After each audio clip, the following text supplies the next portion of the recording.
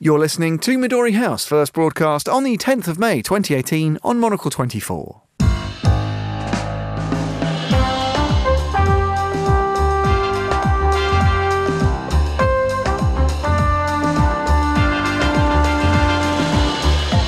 Hello and welcome to Midori House, coming to you live from Studio 1 here in London. I'm Tom Edwards. On today's programme, Israel answers rockets fired by Iran into the Golan Heights with its biggest assault so far on Iranian infrastructure inside Syria. My guests today, Daniela Peled and Brian Klaas, will be discussing this and the day's other top stories, including the upcoming meeting between President Trump and North Korean leader Kim Jong-un, which will take place in Singapore. The election of a 92-year-old Prime Minister in Malaysia. We discuss the pitfalls and ponder the benefits of having an older leader. And...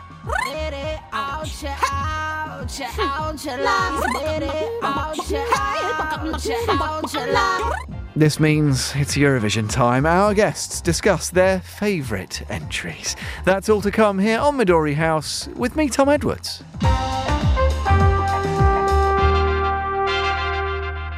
A warm welcome indeed to Midori House. My guests today are Daniela Peled, Managing Editor of the Institute for War and Peace Reporting, and Brian Klaas, a Fellow in Comparative Politics at the London School of Economics. A warm welcome both. Let's start the show discussing the latest on the conflict between Iran and Israel. As a response to an Israeli rocket attack on the occupied Golan Heights, Israel struck Iran's military infrastructure in Syria, its biggest assault there since the start of the civil war in the country. Daniela Peled, let me come to you first of all, and I guess we sort of need to go back here and remind us about the occupation of the Golan Heights and why Iran will have made these rocket attacks that Israel has now responded to. Well, I guess we have to go back to the Syrian civil war and the fact that Hezbollah, the Iranian proxy, has been a very active participant.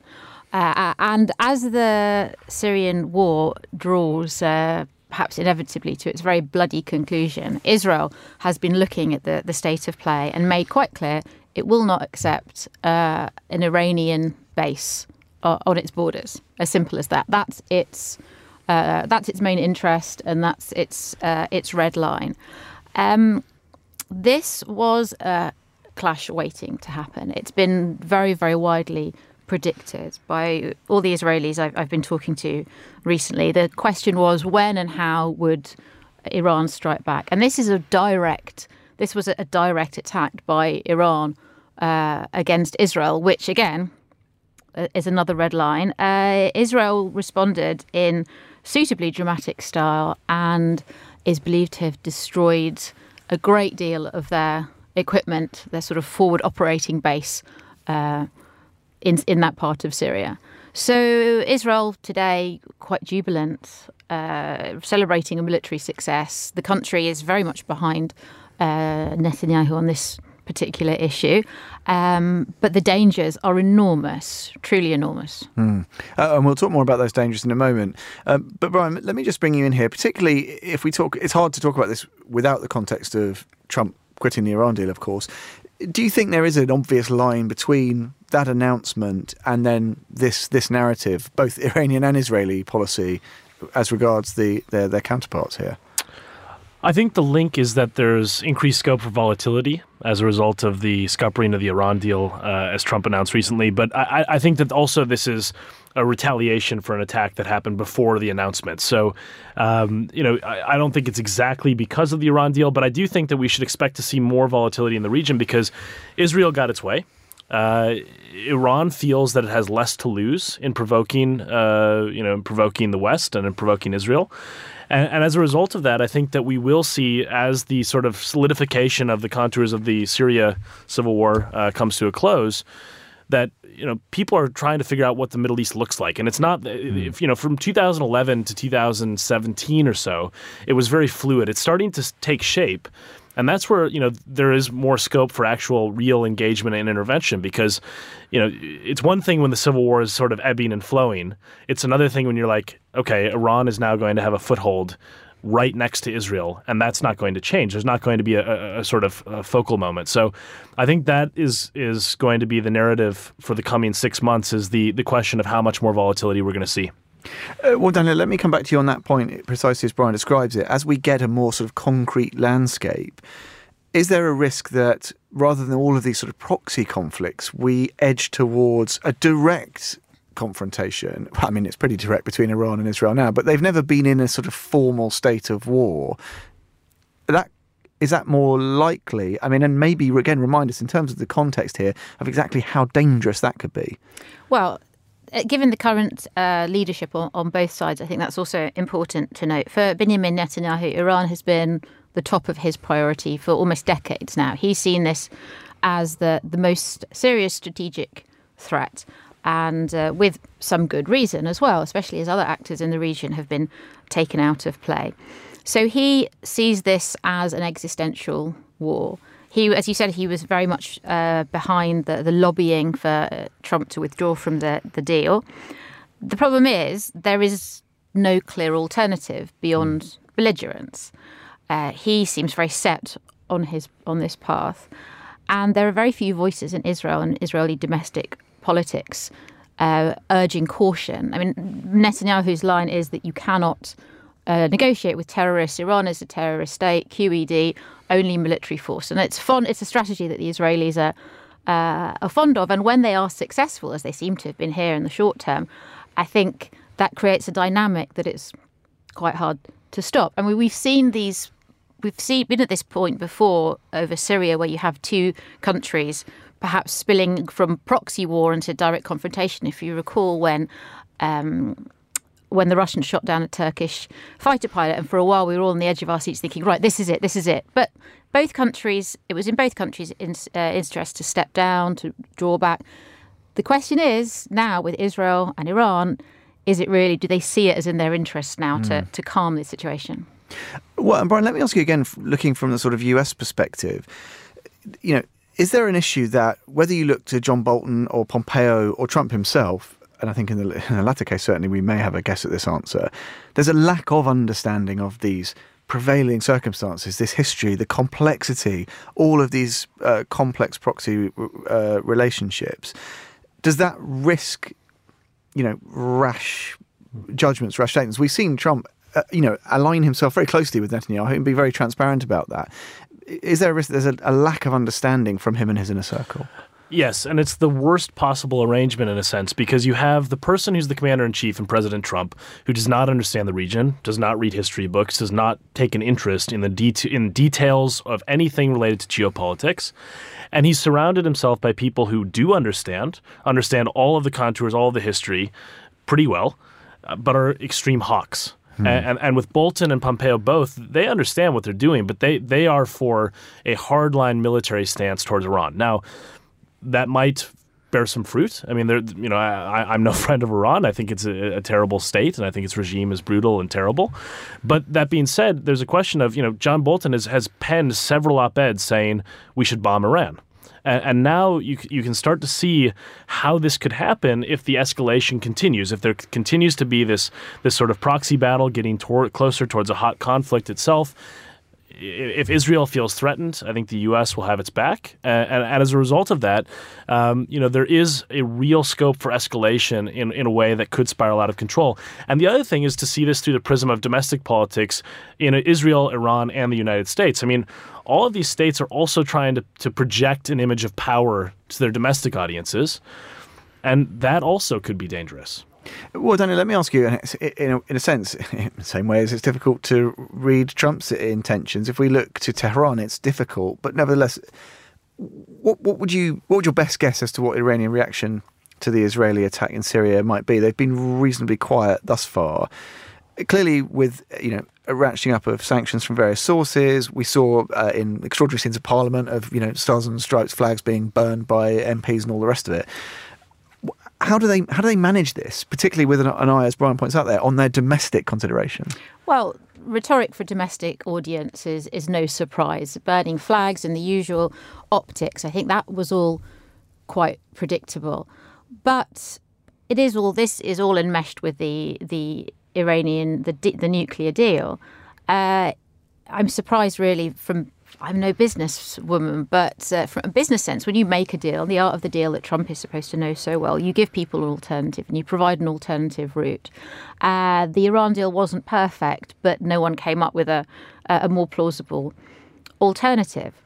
But at the same time, Iran doesn't want to be a rogue state in the same sense as North Korea is, and we'll talk about that, I think, in a minute.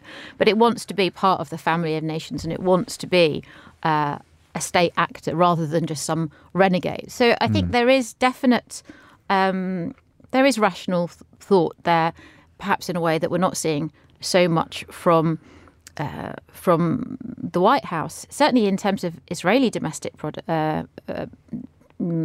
opinion. Netanyahu is embroiled in multiple corruption scandals. He is not popular as a person, but as a leader in a time of crisis, a genuine crisis such as this, perhaps slightly manufactured, his popularity is soaring, and there is nobody making another case not beating the drum for war. Just that mention sort of the economics of this. Brian, perhaps a final question on this. In terms of the US view on Iran, why are there so few... well, it's probably a stupid question in a way. There are so few voices stateside about Iran as potential economic powerhouse for the region. You know, a stable, a successful Iran could reorder many of the complexities of Middle Eastern politics, but that's obviously not a narrative that you hardly ever hear from anybody, certainly on Capitol Hill. Why is that?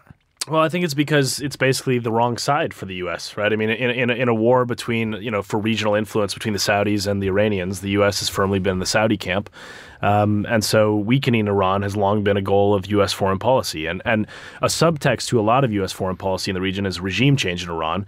Obviously, a lot of people prefer the idea that happens through revolution rather than or some sort of uprising rather than military force.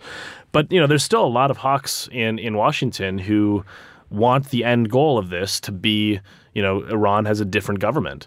That brings a whole host of volatility as well. I mean, I think it would be a good thing. I think the regime is tyrannical, but, you can't just sort of think, oh, let's just have regime change and everything will be fine. I mean, we've learned that lesson very clearly. So to me, I think there's that dimension. There's also the question, though, that's much more pressing, which is for companies like Boeing and Airbus, they stand to lose, $20 to $25 billion in contracts. There's also the question of secondary sanctions, where European companies might actually get hit by American sanctions, which really hits, American allies more than Iran. So there are serious considerations. I think this is where, the point that Daniela was making was so apt, is that you have to have a strategy. You can say the deal is bad, but you have to provide a better option. And what's not been articulated by the White House is what happens if the deal collapses and Iran says, you know what, we're going to go back to enriching uranium tomorrow, and we're going to build a bomb as soon as we can.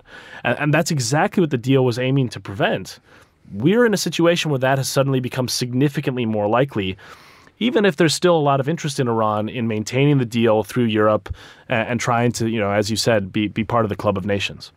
And quite a striking contrast, I guess, between events in this region and that on the Korean Peninsula. Let's head there now. 3 American detainees were released, welcomed by Donald Trump at the Andrews Air Force Base near Washington. Trump also announced on social media, of course, today, that his meeting with Kim will happen on the 12th of June in Singapore. We will both try to make it a very special moment for world peace! ! Trump announced. Daniela Peled, will it be that? I think it will be quite a special, dramatic moment, and it will look very good, and it will look very dramatic, and the appearances will be impressive. However, and it's a very big however, I don't think there's any question that Trump's attempt to present this as a unique opportunity and something that he has personally crafted really, really washes. There have been prisoner releases before. It's not that unusual. These meetings and meetings with the South Koreans, it is very significant. However, when you get beyond these gestures and the visuals of it, what is actually on the table? The American line is they want all nuclear work stopped, finished, the end of all their plans. The North Koreans, as I understand it, say, well, we're going to suspend work on one particular research facility. That's a huge gap in expectations. And one can't really blame the North Koreans for not saying, oh, OK, all right, let's be friends. We'll stop all that nuclear business, because other countries that have lost their nuclear capability or their WMD capability, we could look at Libya, for instance, things haven't really gone well for the leaders there. So what exactly is is on the table to be discussed, and how much common ground there will be is not clear at all. It's interesting, though, I suppose, nevertheless, Brian, the fact, no sitting US president has met with a North Korean leader, and we expect this meeting still to happen in Singapore next month. To your earlier point about the necessity of a strategy, it seems in foreign policy terms Trump doesn't really have one. But if he gets wins, and I'll sort of go for a hypothetical away from, I think, the very fair point Daniela made, let's call this a success thus far. If it comes, even if in the absence of a strategy, does that matter? Yes, and it does. And I think for Trump's domestic audience, he's already gotten a win. And that's where, he is smart when it comes to appearances and victories. If you talk to Trump supporters, they say, how could you possibly criticize President Trump? Look at all the good he's doing in North Korea. Now, an objective assessment of what's happened so far is that a longstanding goal of the North Korean regime through Kim Jong-un's dad and his grandfather is to be seen one-on-one as equals with the U.S. president. It's been the goal of every North Korean president for decades. Trump is giving it to him. So this is a win for Kim Jong-un. It's with absolutely no real concessions for it. Keep in mind these releases. I mean, they're great. It's wonderful that 3 American citizens have come home. They were detained while Trump was in office during negotiations. So effectively, Kim Jong-un gave himself bargaining chips by detaining American citizens. Trump praised him for that. In some ways, it creates this perverse incentive that basically says, we'll be happy if you release prisoners that you kidnap. That's not good for American citizens traveling abroad. So my real problem with this is that we have this declaration of victory for something that every U.S. president could have done, but made a strategic calculation not to do because they decided we don't want to legitimize Kim Jong-un and we don't believe he's serious about real concessions. And I think the real problem here is that any denuclearization that would be serious would come at a cost that the American security establishment simply cannot live with. Things like getting rid of all American troops in South Korea, long-term guarantees to have no intervention in North Korea, and probably ceding much of the region to China even more. There's so many various aspects of this where the devil is in the details. Kim Jong-un, he wants to be seen as this global leader. I think he's doing that. Trump is helping him. But we can't forget that the Kim dynasty has pledged denuclearization or an abandonment of its nuclear program multiple times.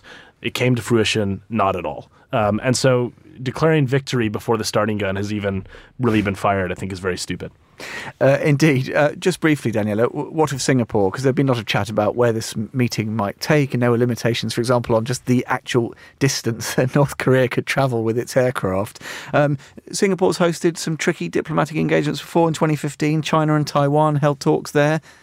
Not quite sure how that's all going. It had to happen somewhere? Well, it's as close to neutral territory as possible, and I think they're seen as fairly fair interlocutors. I mean, this is just a venue, really, rather than something in any long-term process, which I think, as we possibly agree, any long-term process right now is unlikely. There we go. You're listening to Midori House with me, Tom Edwards, with Daniela Peled and with Brian Klaas. Coming up next, some superannuated politicians and what our guests think of Eurovision. I cannot wait.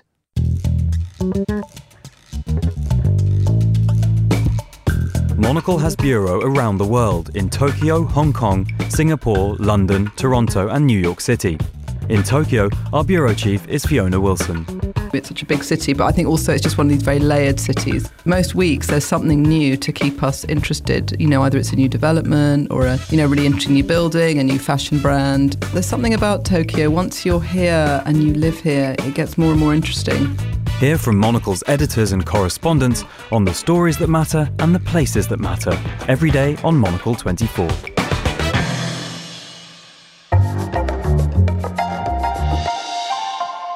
Still with me are Daniela Peled and Brian Klaas on this edition of Midori House. Now, this morning, recently elected 92-year-old Malaysian Prime Minister Mahathir Mohamad announced, yes, I am still alive. He's the world's oldest leader, 21 years older than President Donald Trump, twice the age of Canadian PM Justin Trudeau.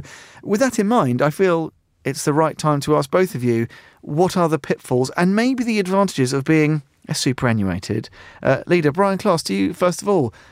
Nothing trumps wisdom, right? Or right or wrong? I think that's true to a point, as long as they're sharp as a tack mentally, which I think sometimes is not the case.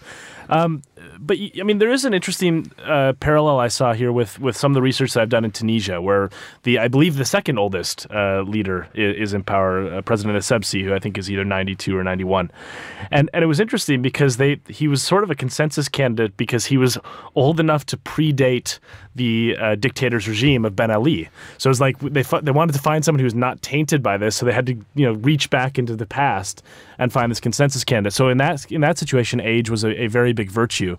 But I also think we're heading this way in some countries like the United States, where names being dropped out for 2020 include Vice President Biden, who will be in his late 70s, Bernie Sanders, who I think is approaching 80. Trump will be in his late 70s if he were to, and I think he'll crack 80 if he were to win another term. So there doesn't seem to be any headwinds against older leaders, but I do think that there is a question about sort of the demands of the job. Can a 92-year-old keep a grueling pace of what should be one of the hardest jobs, if not the hardest job in the country? Well, he suggested he might only do a couple of years and then sort of hand on to someone else. And some of the suggestions include Anwar Ibrahim, who I think is still in prison currently, which has its own set of complications. But just to that point, actually, that Brian makes that, Daniela, what does this say about, whether it's democracies or just countries generally? Is it nostalgia? Is it a damning indictment of the political classes today that we're having to look for, non-Nigerians to be the next thing, politically, the next big hope? The next big thing. Well, I think that the danger with this, and there are obvious advantages to being, a veteran of politics and to have seen it all before and not be spurred by this sort of youthful intensity of making your name and making rash decisions and going to war and so on. So that is an advantage. But I think the problem with this is that it becomes so extreme, and you have a club of nonagenarian leaders, and that becomes the major aspect of interest. It's like those TV programs you have 100-year-old drivers or whatever. It's not. It overtakes the actual focus on what they're doing, and I think they also have to make such efforts to show that they are sprightly. I recall Shimon Peres, who was a very ancient president of Israel, and make a real point of just walking everywhere, and climbing the stairs. Look at me, I'm up, my memory is fine, I'm still here, I'm alive. Yes, I am alive. And Brian, it struck me when you mentioned that idea about going back to a candidate that predates contemporary political disputes. And I wonder, certainly if we look at Malaysia, of course, he's the seventh leader, I think, and the fourth. And if you go back to that era, Malaysia was in full Asian tiger mode, going places in the 80s and 90s, lots of foreign investment, big sort of economic boom.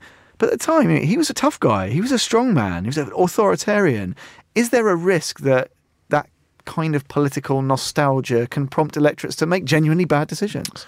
Yeah, I think so. And I think also, political socialization happens not just for voters and for citizens. It also happens for politicians. And I mean, if you get used to a certain way of doing things, I think your instincts start to follow the way that you used to do things. So there is a risk, even if somebody brands themselves, if the country has made a transformation from authoritarianism towards a more robust democracy, that's great. But if the person themselves has sort of been acclimated to behaving in ways that are, violating democratic norms and just getting their way whenever they want it, that person can be very dangerous in a democracy. So you can end up electing a leader who's willing to roll back the clock, so to speak, not just for their nostalgia, but also for a political system that used to be, shall we say, less modern. Indeed. And I can't think of that many people who enter their 90s and become less stubborn or less set in their ways, unless anyone has any obvious examples. What would be a solution, Daniela? Should we have minimum and maximum terms served in office? Should we have minimum and maximum ages for candidates or for elected officials? Is that a way to go? I think that's a legal minefield. I mean, perhaps Britain with Brexit, perhaps they could break away and put in those sorts of measures. But I don't think that's possible. I think a good compromise is to have the head of state can be pretty elderly, pretty twinkly, our glorious Queen, I say that with irony, is 90 a million. So I think heads of state, great. They play a mostly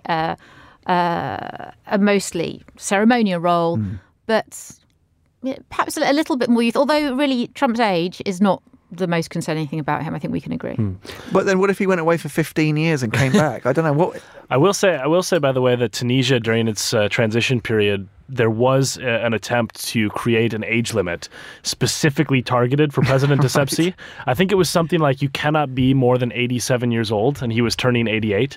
So there have been people who play with this for shall we say, not the most pure of reasons. Indeed, and we must always be alive to those risks. Now, a change of tone and pace. This Saturday, the 63rd Eurovision Song Contest will take place in Lisbon for the first time. No age limits on entrance, as I understand it. Among the favourites to win this year are Israel, them again, and Cyprus. Apparently, the winner from last year's show is not a big fan of the Israeli entry.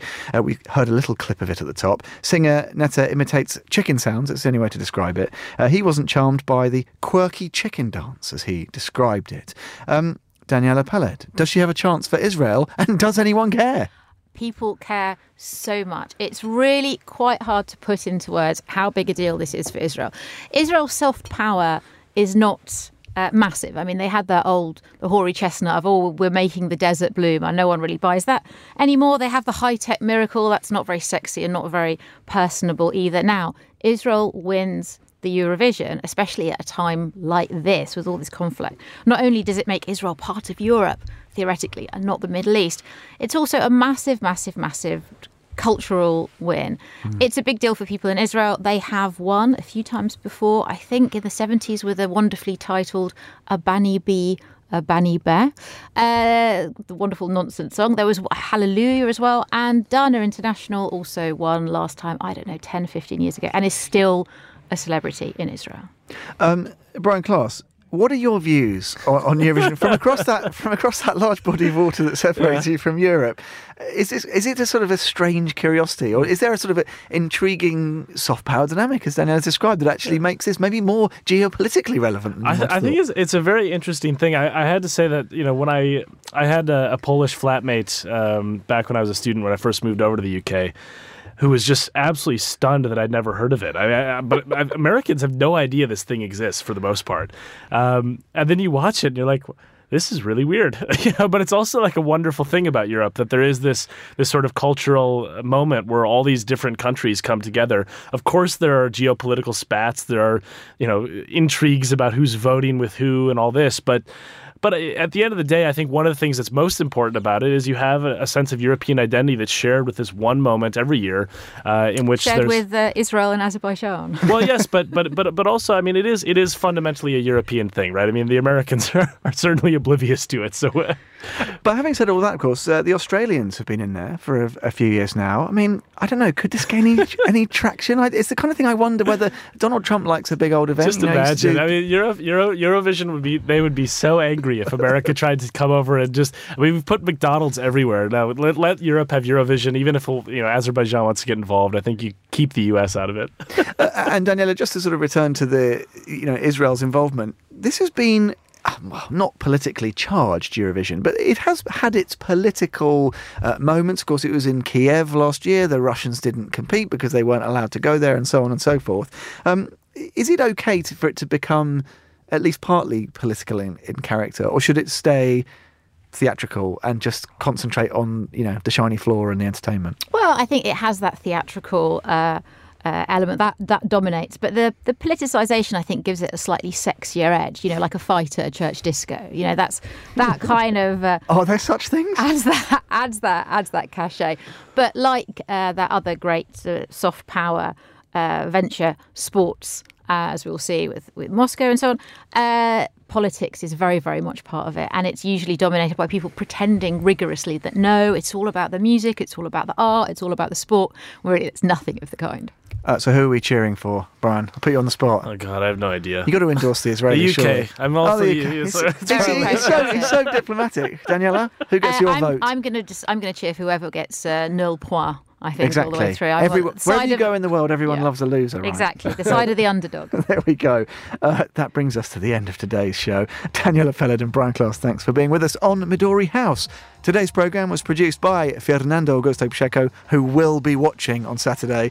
Research by Mariana Lagrasta, and our studio manager was David Stevens. My thanks to all of them. More music for you next at 1900 hours. It's The Urbanist, and we'll have more on all of the day's main stories, and yes, more on Eurovision. Live from Lisbon for you on the Monocle Daily from 2200. This show's back at the same time tomorrow. My name is Tom Edwards.